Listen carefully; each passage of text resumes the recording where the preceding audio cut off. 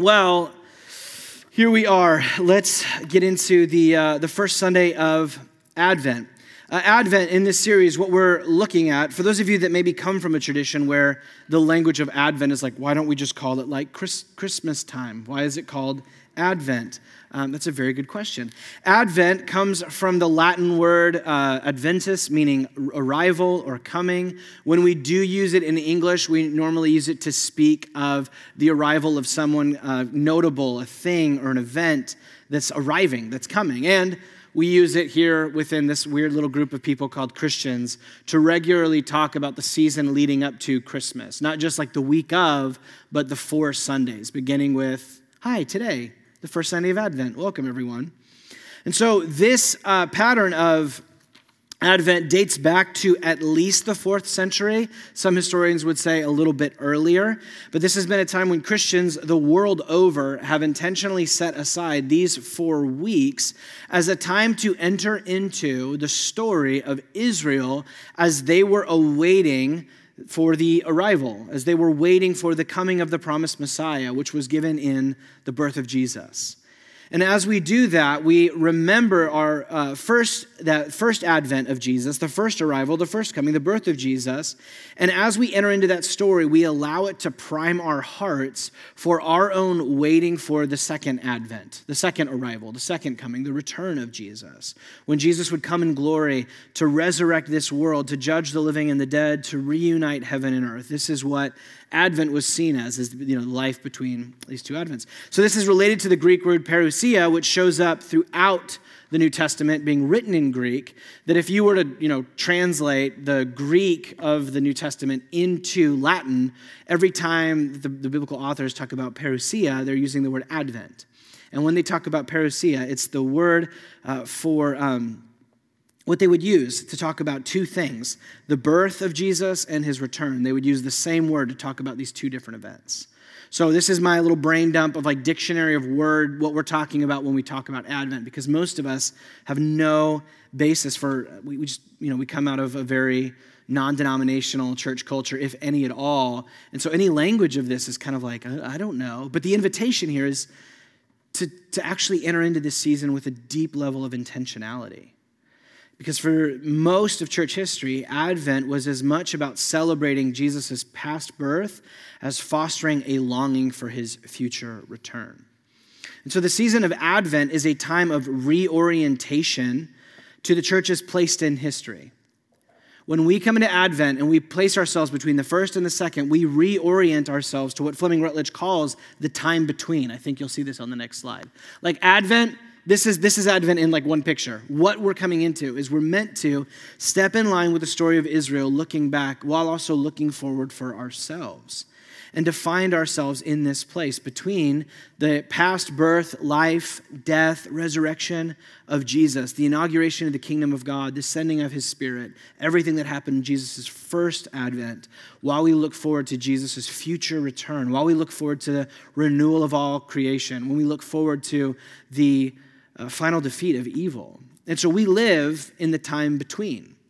The church, more than just being a thing that we do in like November and December, our whole life as the church is in this space.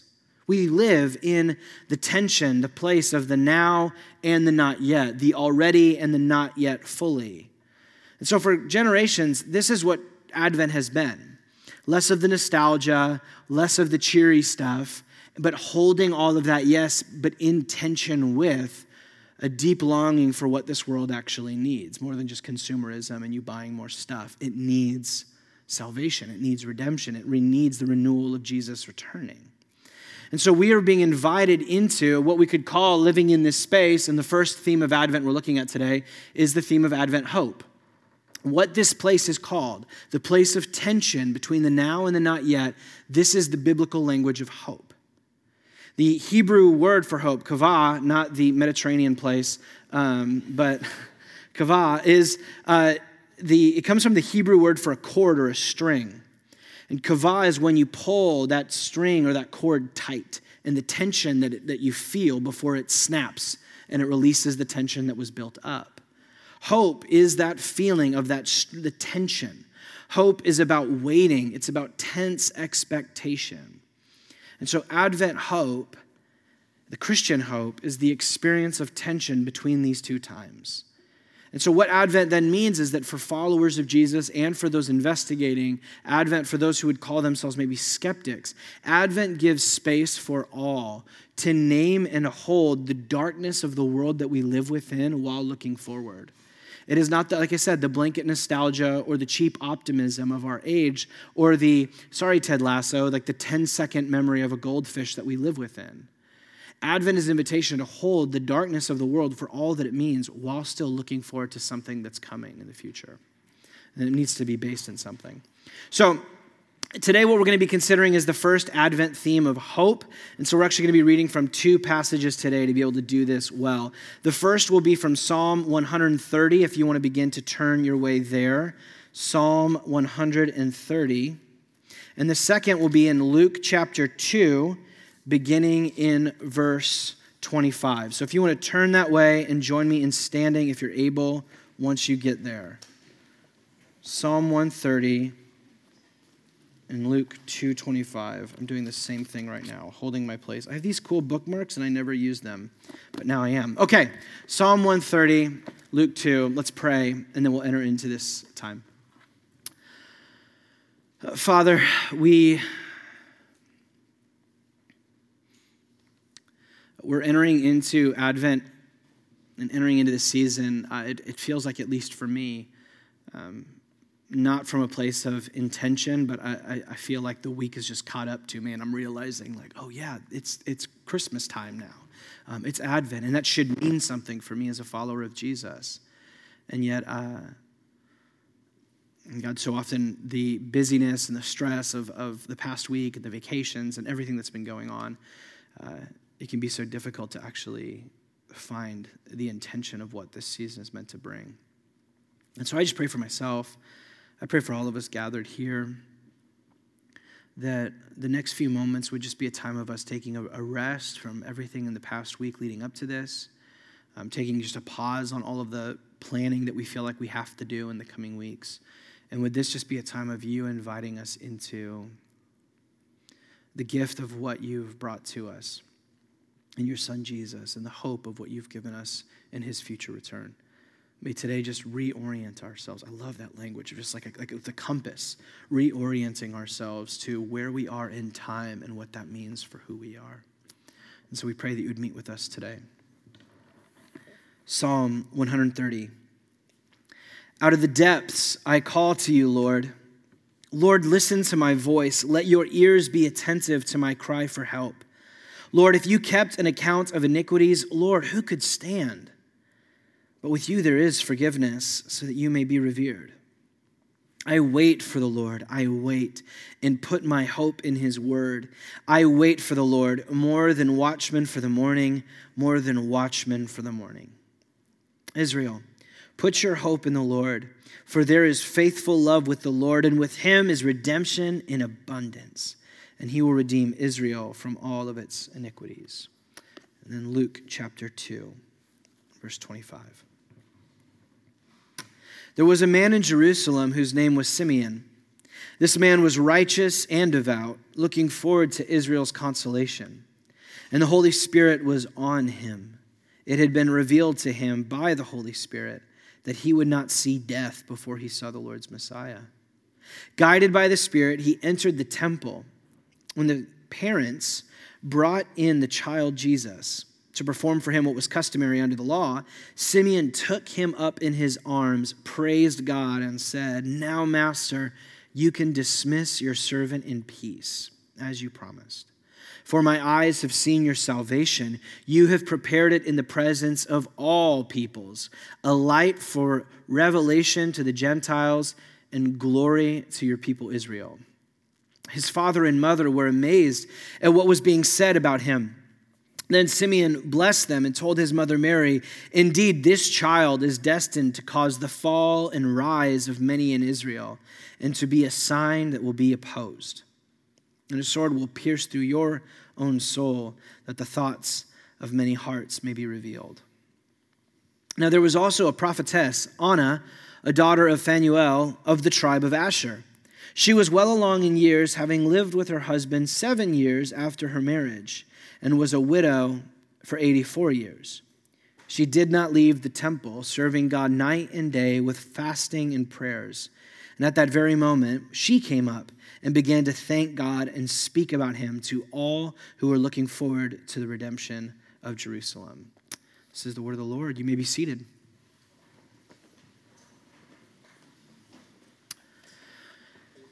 Simeon and Anna are my favorite cast members in the Christmas story. Though they don't show up at the Nativity, the story that we just read takes place 40 days after the birth of Jesus.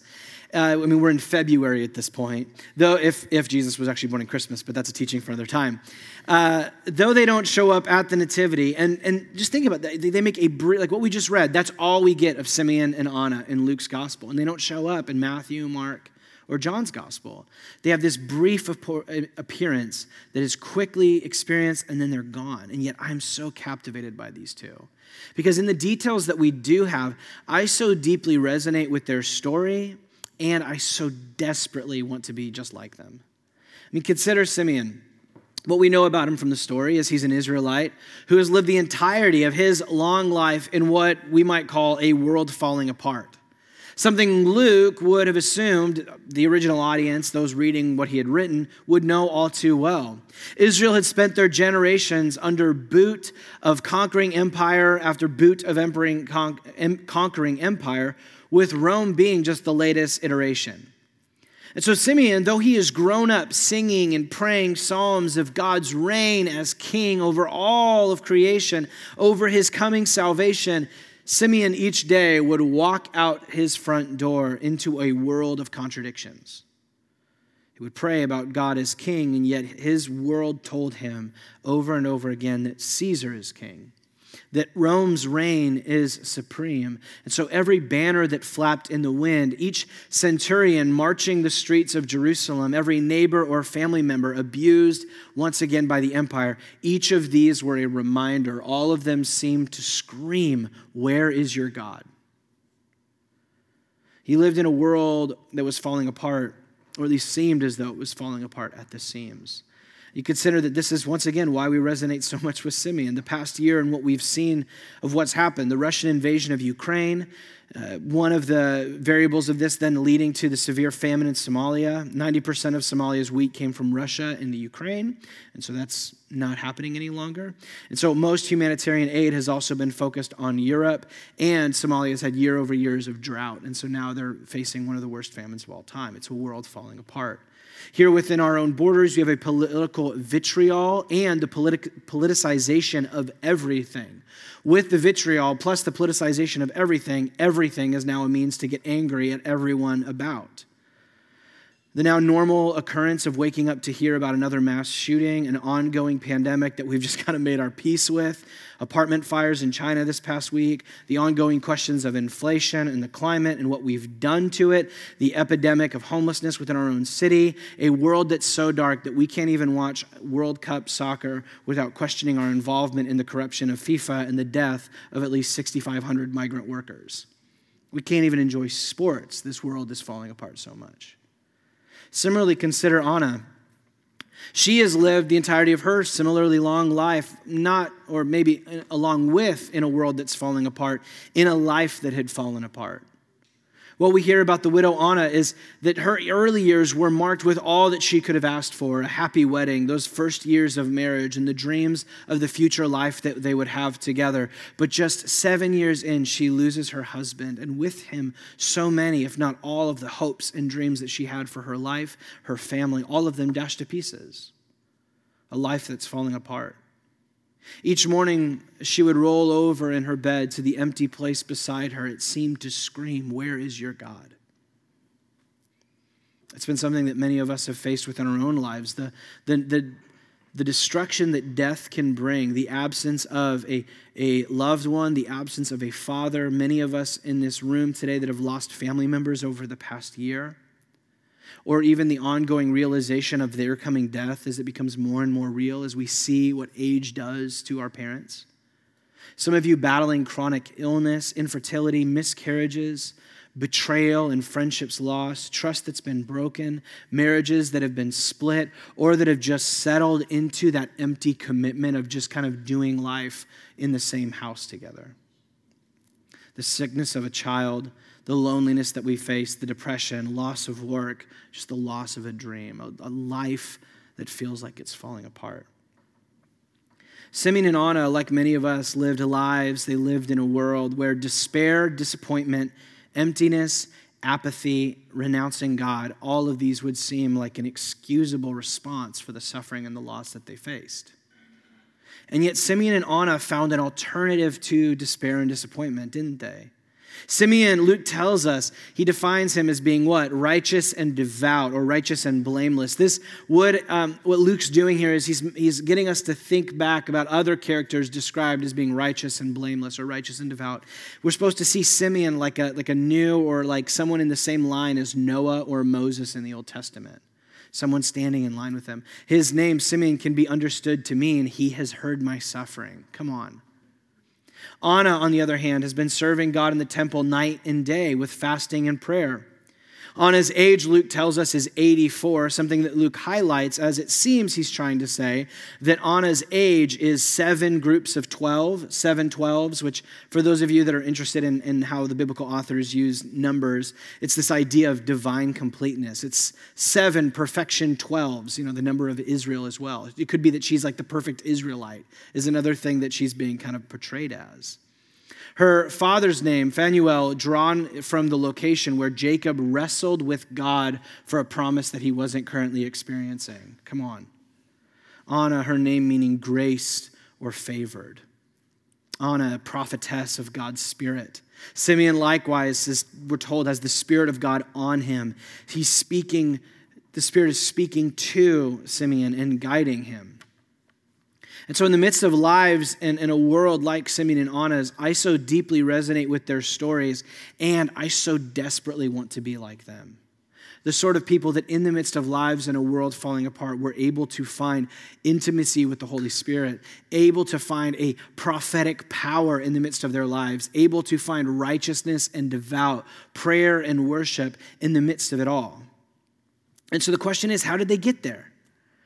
If we so desperately, or at least maybe it's just me, want to be like them, my question is, how were they able to find flourishing in the midst of a world and lives that were falling apart? We're told about both of them. Simeon was one looking forward to Israel's consolation, and Anna was looking forward to the redemption of Israel. They got there through hope. The life of righteousness, faithfulness, of worship and prayer, of prophetic power and intimacy with the Holy Spirit were all the fruit of the root of hope. This is what it grew out of for them. Them acknowledging and living into, like I talked about a moment ago, the tension of their lives. And in so doing, that's where all of this grew out of. This is why Simeon and Anna throughout history have served as icons, images, and examples of Advent hope. You'll see behind me just a smattering of a couple with Rembrandt in the middle, but you'll even see representation of how Simeon and Anna have been taken up by multiple different cultures and continents and people groups, seeing them as like little icons and portraits of what the church is. Men and women living in the space between, men and women in the tension between the promises of God and their fulfillment. They've been held as symbols for the life of the church. What does it look like to be the church today? They would see Simeon and Anna as a beautiful example. There's actually, you can't see in some of these, but some of the more Greek Orthodox tradition, when they would do these portraits of Simeon and Anna, you can't really see, but the imagery around them wasn't from the Jewish temple where they actually were. The like geography and the architecture around them was made to look like a church building from their time. And so the idea being is that they've placed Simeon and Anna in the church, not in their normal situation of when they would have lived, as a way of getting those looking at the picture to see this is what the church is all about. It's Simeon and Anna holding Jesus, looking back at the promises that have now been fulfilled, looking forward to the salvation that is to come.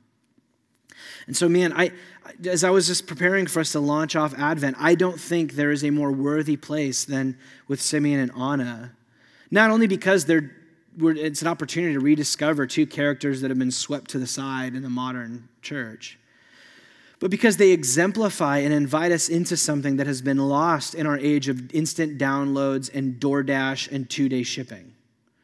We have, to use the fancy language, an over-realized eschatology, or to put it more plainly, we have a belief in a divine Amazon Prime, that every and any promise of God ought to be available in all of its fullness within a few weeks at most. And so what happens then is we have been shaped by our world into a spirituality of like microwave spirituality of impatience, which poisons the roots of our soul. And this is why we don't see much of the same fruit and character as we see in Simeon and Anna. They became those people through 84 years of hope. And we can't even last 2 days. Sue Monk Kidd, an author, she was troubled by her own inability to be patient and still. It led her to visit St. Meinrad Arch Abbey, and so she tells the story of her interaction with a monk there. This is so good. The monk at St. Meinrad took his hands and placed them on her shoulders and peered straight into her eyes and said, "I hope you'll hear what I'm about to tell you. I hope you'll hear it all the way down to your toes. When you're waiting, when you're hoping, you're not doing nothing. You're doing the most important something there is. You're allowing your soul to grow up. If you can't be still and wait, if you can't hope, you can't become what God created you to be." Some of the reason why we have such a malnourished spirituality, I believe, within our church is we've been so shaped by a belief that every and any promise of God ought to be given to us right now. We aren't able for our souls to grow up. Because we operate much like my 2-year-old who everything has to be now when I want it and doesn't grow up. Part of growing up, you know this, is patience. It's delayed gratification. It's committing yourself to something that's hard, not because it's giving anything to you right now, but in the belief of what it will come to give in the future. And this is not just as true with your career or parenting, but with your soul, with your heart. Hope is what the church is meant to live into, and it's where we find our life within it.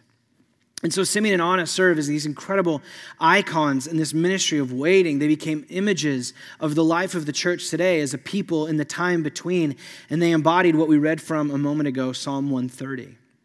And so I want to read Psalm 130 again, just the first verse to begin with. But I want you to hear these opening words from this time, imagining Simeon and Anna in these words. Because these are the words that they would have sung year over year in the temple with each of Israel's high holidays. As part of the Songs of Ascent, this would have been one of the songs that Simeon and Anna would have sung on the way to the temple on an annual basis. And if history is any help here, they most likely prayed this, if not daily, every single Monday and Thursday, and if not every single Monday and Thursday, at least every Sabbath, if not on all of those occasions, multiple times a week. This is kind of what we find in the ancient Jewish prayer liturgies of Simeon and Anna's time. They were just like saturated in Psalm 130. And so when we wonder, how did Simeon and Anna become the people that they were, the kind of people that we see in Luke 2 that we would want to be like, you can't miss the work of this prayer in their lives. And so just to read this again, and just to picture Simeon and Anna. Out of the depths I call to you, Lord. Lord, listen to my voice.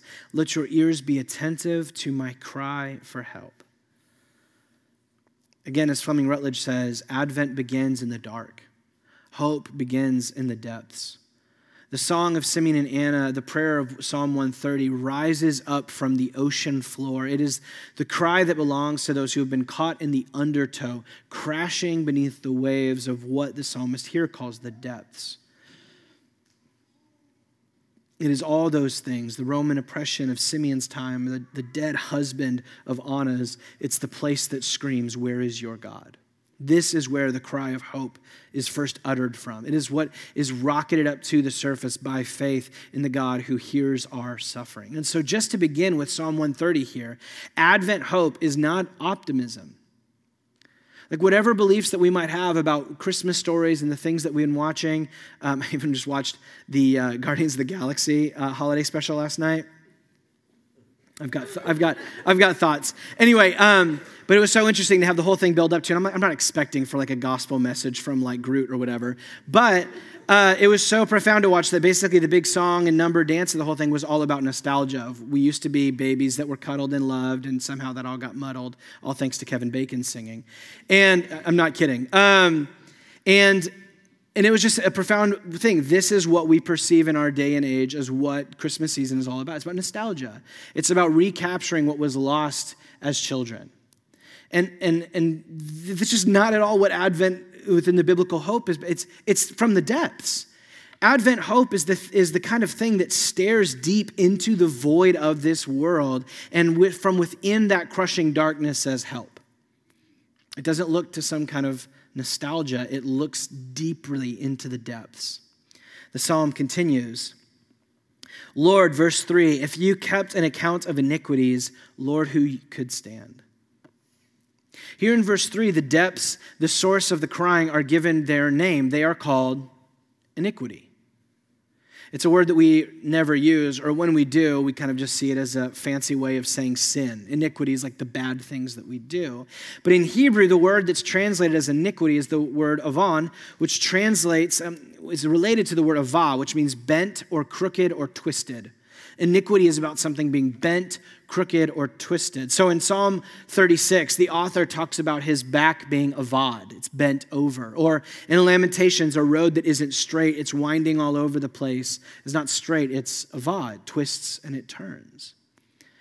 To say, out of the depths, is this, Lord, if you kept an account of iniquities, is a way of thinking about not just our individual acts of sin or transgression, but something that points deeper to the inner, what we might call offness, residing within our world and within us, that results in those acts of sin or transgression, of whatever you want to call those.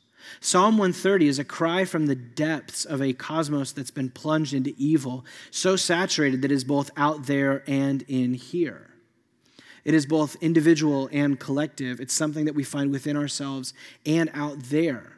Psalm 130 is a cry from the depths that does not look to the evil of the world, the problem of this world, the bentness and the crookedness as simply being that political party, but ours is the salvation of the world. It sees the bentness within all of us. It doesn't look to the migrant worker conditions of Qatar as that's being the issue, while we turn our heads to the working conditions within our own country. When we think that America is the one that's got it figured out. We don't look at our neighbors as the one that's what's the problem in the world. We see it within ourselves. Attributed to G.K. Chesterton, one of the newspapers in his day, put out a kind of prompt for writing that was the problem of the world. Like, what is the biggest problem in the world? And it's kind of apocryphal, but the story goes that G.K. Chesterton wrote in a letter with just 4 words. So what is the biggest problem in the world? Dear sir, I am. Iniquity is about seeing that what's going on out in the world is not that the primary problem is something that goes through all of our hearts. It is found not just out there, but in here as well. That the line between good and evil is not between us and them. It cuts through my own heart right down the middle. Psalm 130 is the cry that comes out of this place, that iniquity, the offness of this world, is both individual and collective, both found within myself and within the world's systems. It is both and. And if you think that I'm reading into this, just slowly read verse 3 and notice that it says, Lord, if you kept an account of iniquities, who could stand? Not if you kept an account of my iniquities, not if you kept an account of their iniquities, but just iniquities as a blanket statement, as the reality that this world was within. We are all lumped together in the bentness. Our world is crooked because each of us are, and our world is bent because so are we. We all sense this, that something is amiss within our world and our lives, that something is crooked. But what would very few of us have the clarity or maybe the audacity to claim is that the world is a mess and all of us are making it. We are far more comfortable, going back to the politicization of everything, far more comfortable to see the primary problem of the world as being them versus us. And Psalm 130 invites us to see the world is a mess and all of us are making it. We live in a world that screams, "Where is your God?" And each of us have taken our turn with the megaphone as we have screamed, "Who needs him?" Fleming Rutledge writes, "Advent is the season that, when properly understood, does not flinch from the darkness that stalks us all in this world." And this is her repeated phrase: Advent begins in the dark and moves toward the light. But the season should not move too quickly or too glibly, lest we fail to acknowledge the depth of the darkness. As our Lord Jesus tells us, unless we see the light of God clearly, what we call light is actually darkness. And how great is that darkness? Advent bids us to take a fearless inventory of the darkness without and the darkness within. Advent is designed to show that the meaning of Christmas is diminished to the vanishing point if we are not willing to take a fearless inventory of the darkness. And then she says, Advent begins with the recognition that human progress is a deception. To return to Simeon and Anna, because maybe it feels like we've lost the plot, I find this line so impactful when we bring them back into this. As something that they would have been praying possibly every single day. If anyone had a seeming reason to call on God for a seemingly more pressing issue, it would likely be them. Whether that's civil oppression or death, it would be these things. And yet Simeon and Anna are both shaped by a prayer that identifies that the true darkness of this world, the true darkness behind the empire and all empires following Rome, the true darkness behind death itself, is this thing that Psalm 130 names as iniquity. I'm confident that this shaped Simeon because of the final line in his song. And if you go back to Luke chapter 2, the final line in his song, as he's there holding the infant Jesus, he praises God for his salvation as what? A light for revelation to the Gentiles. Simeon, who spent his whole life being crushed by his oppressor, holding baby Jesus, looks and says, praise God, revelation, salvation for the Gentiles, the nations, for my enemy, for Rome. How did Simeon become the kind of person who was able to celebrate the salvation of his enemy? Someone who had prayed Psalm 30 into the depths of his heart, who believed that the true conquering empire was not Rome, but iniquity, and its reign was found in every single human. And so he was able to hope for not just himself, but even his enemies, the words of verse 4 in Psalm 130. But with you there is forgiveness, so that you may be revered. If iniquity is the name of the depths that we find ourselves within, and it's what the world is drowning within, our only salvation can come from someone who is an outside help. Our only solution to us drowning can be a rescuer who is ungrasped by the darkness. Some of you were on planes just this past week, and what was we never listen to it anymore. We all have our headphones in, but then when they walk through all the safety things, for those of you that have little kids, when the masks drop, what needs to happen first? You have to put yours on first. If all of humanity is drowning in iniquity, it requires someone who's breathing to do the work to bring us out. We will not be saved by one another. We need someone who dives into the depths of iniquity and death to raise us up. Someone who has life in their lungs to breathe it into us. Or in the words of Psalm 130, to forgive our iniquity. You see, if it's iniquity that we're drowning within and not just the empire, then self-help is no help. If it is iniquity that is truly the enemy, then self-pity is death and self-justification is a lie. But if with you there is forgiveness, then there is a source not just for salvation, but as it says, you may be revered. There is worship. How did Simeon and Anna find a life of worshiping in the midst of being conquered by Rome? How did they find a life of worship and prayer in the midst of being a widow? They understood that the deep salvation that they needed was not simply from the empire, not simply from death or loss, but from iniquity itself. Their hope, their expectation was, but with you there is forgiveness. And over their years, they prayed and sang these words into the place of their confidence, that the God of forgiveness had become their sole and only hope. And in doing so, they became Psalm 130 embodied. Their lives became verses 5 through 8. It says, I wait for the Lord, I wait, and put my hope in his word. I wait for the Lord more than a watchman for the morning, more than watchmen for the morning. Israel, put your hope in the Lord, for there is faithful love with the Lord, and with him is redemption in abundance, and he will redeem Israel from all its iniquities. Like watchmen on the tower, certain of the coming dawn, but awaiting its first rays, Simeon and Anna took their post in the temple with their eyes on the horizon for the Lord. Do you notice in verses 5 through 8 how many times the Lord is repeated? It's just evident for the psalmist that that's where the hope is. It's not in just the Lord's redemption. It's in the Lord, the Lord, the Lord, in him, the Lord. Over and again, the psalmist repeats that hope is about those who have stared into the darkness of the abyss, confident in the person and the promises of God.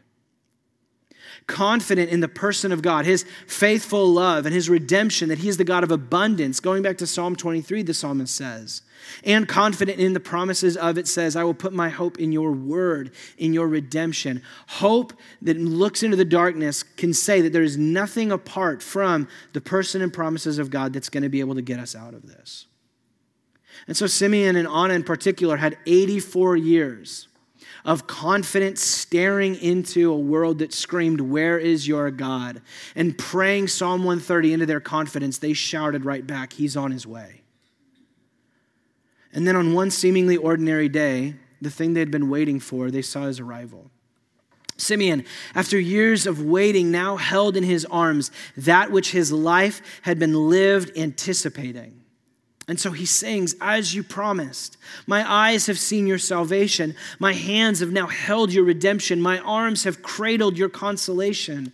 Jesus, the salvation of God, who was and is God, diving into the depths. The rescuer who dove into the depths of humanity to save us, to pluck us out from what we find ourselves drowning in. The only one ungrasped and untouched by the great poison of iniquity within each of us. He took on himself.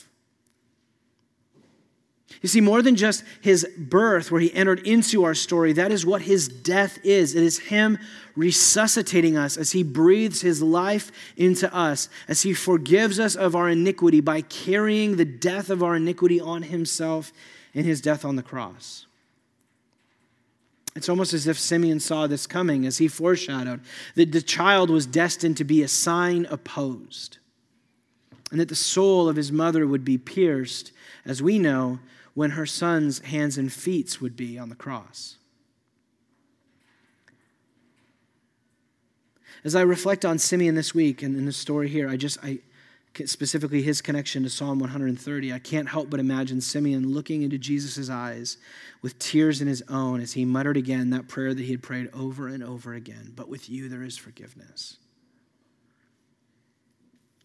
As we begin this Advent season, Simeon and Anna are for us, they display for us the hope that we're invited into finding. A hope that won't just last for the next 4 weeks, but hopefully within each of us over the next 84 years.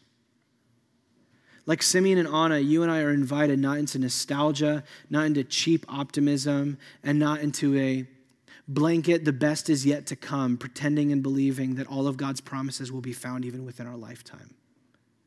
But a tension of trusting God between the present world's darkness and the future glory to come. The invitation is to look back to Jesus' first advent as the source of our confidence in the person of God, as we receive and enjoy the forgiveness and the relationship and the intimacy now found in the Holy Spirit, while at the same time living within this present darkness. As we look forward to his return, as we fix our eyes on the horizon, awaiting when he comes to make all things right, when he comes to bring renewal and justice and life and resurrection to this world. And so this is the invitation of who we're called to be. To be the sort of people that Isaiah called the people who have walked in darkness, who have now seen a great light.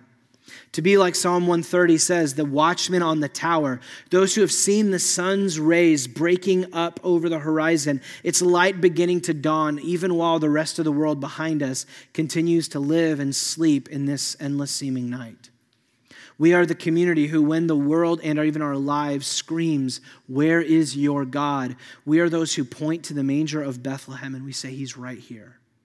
He is with us and for us." And then we point to the horizon and we say, "And he's on his way." We are the family that carries the fire of redemption hope out into the world of darkness. We are the people, in the words of Peter, a living hope, or in the words of Paul, a hope that does not disappoint. We are men and women who from the depths of this world have found forgiveness in him, and now with that root of hope blossom into lives of righteousness and devotion and faithfulness and spirit empowerment and prophecy and life and work, and like Anna, speaking to all who are waiting for the consolation of this world. We are people of Advent hope. We are the people who live our lives in the tension between the times. We are those awaiting the fulfillment while even now and here today finding the sustaining presence of God at work within us. And so this is why, to get really practical for the coming week, for most of church history, Advent was observed as a time of fasting, willing abstinence from food for a period of time. They understood the practice of fasting as one of the most powerful means we have of habituating our hope, of becoming comfortable with delayed gratification. To realize that hope is as much a gift of the Spirit as a discipline and a muscle you have to work out. And they saw fasting as the way to do that. Because in fasting, we learn how to hold our unmet desires while finding God sustaining us in the midst of it. In fasting, we actually step into the story. If you remember Anna praying and fasting, we join into Anna's example. As she was waiting for the redemption of Israel with fasting and prayer, we wait for the redemption of all creation with our own fasting and prayer. In fasting, we allow our hope to be felt not just as something in our hearts, but with our whole selves. To go back to Sue Monk Kidd's quote, we allow our souls to grow up in fasting.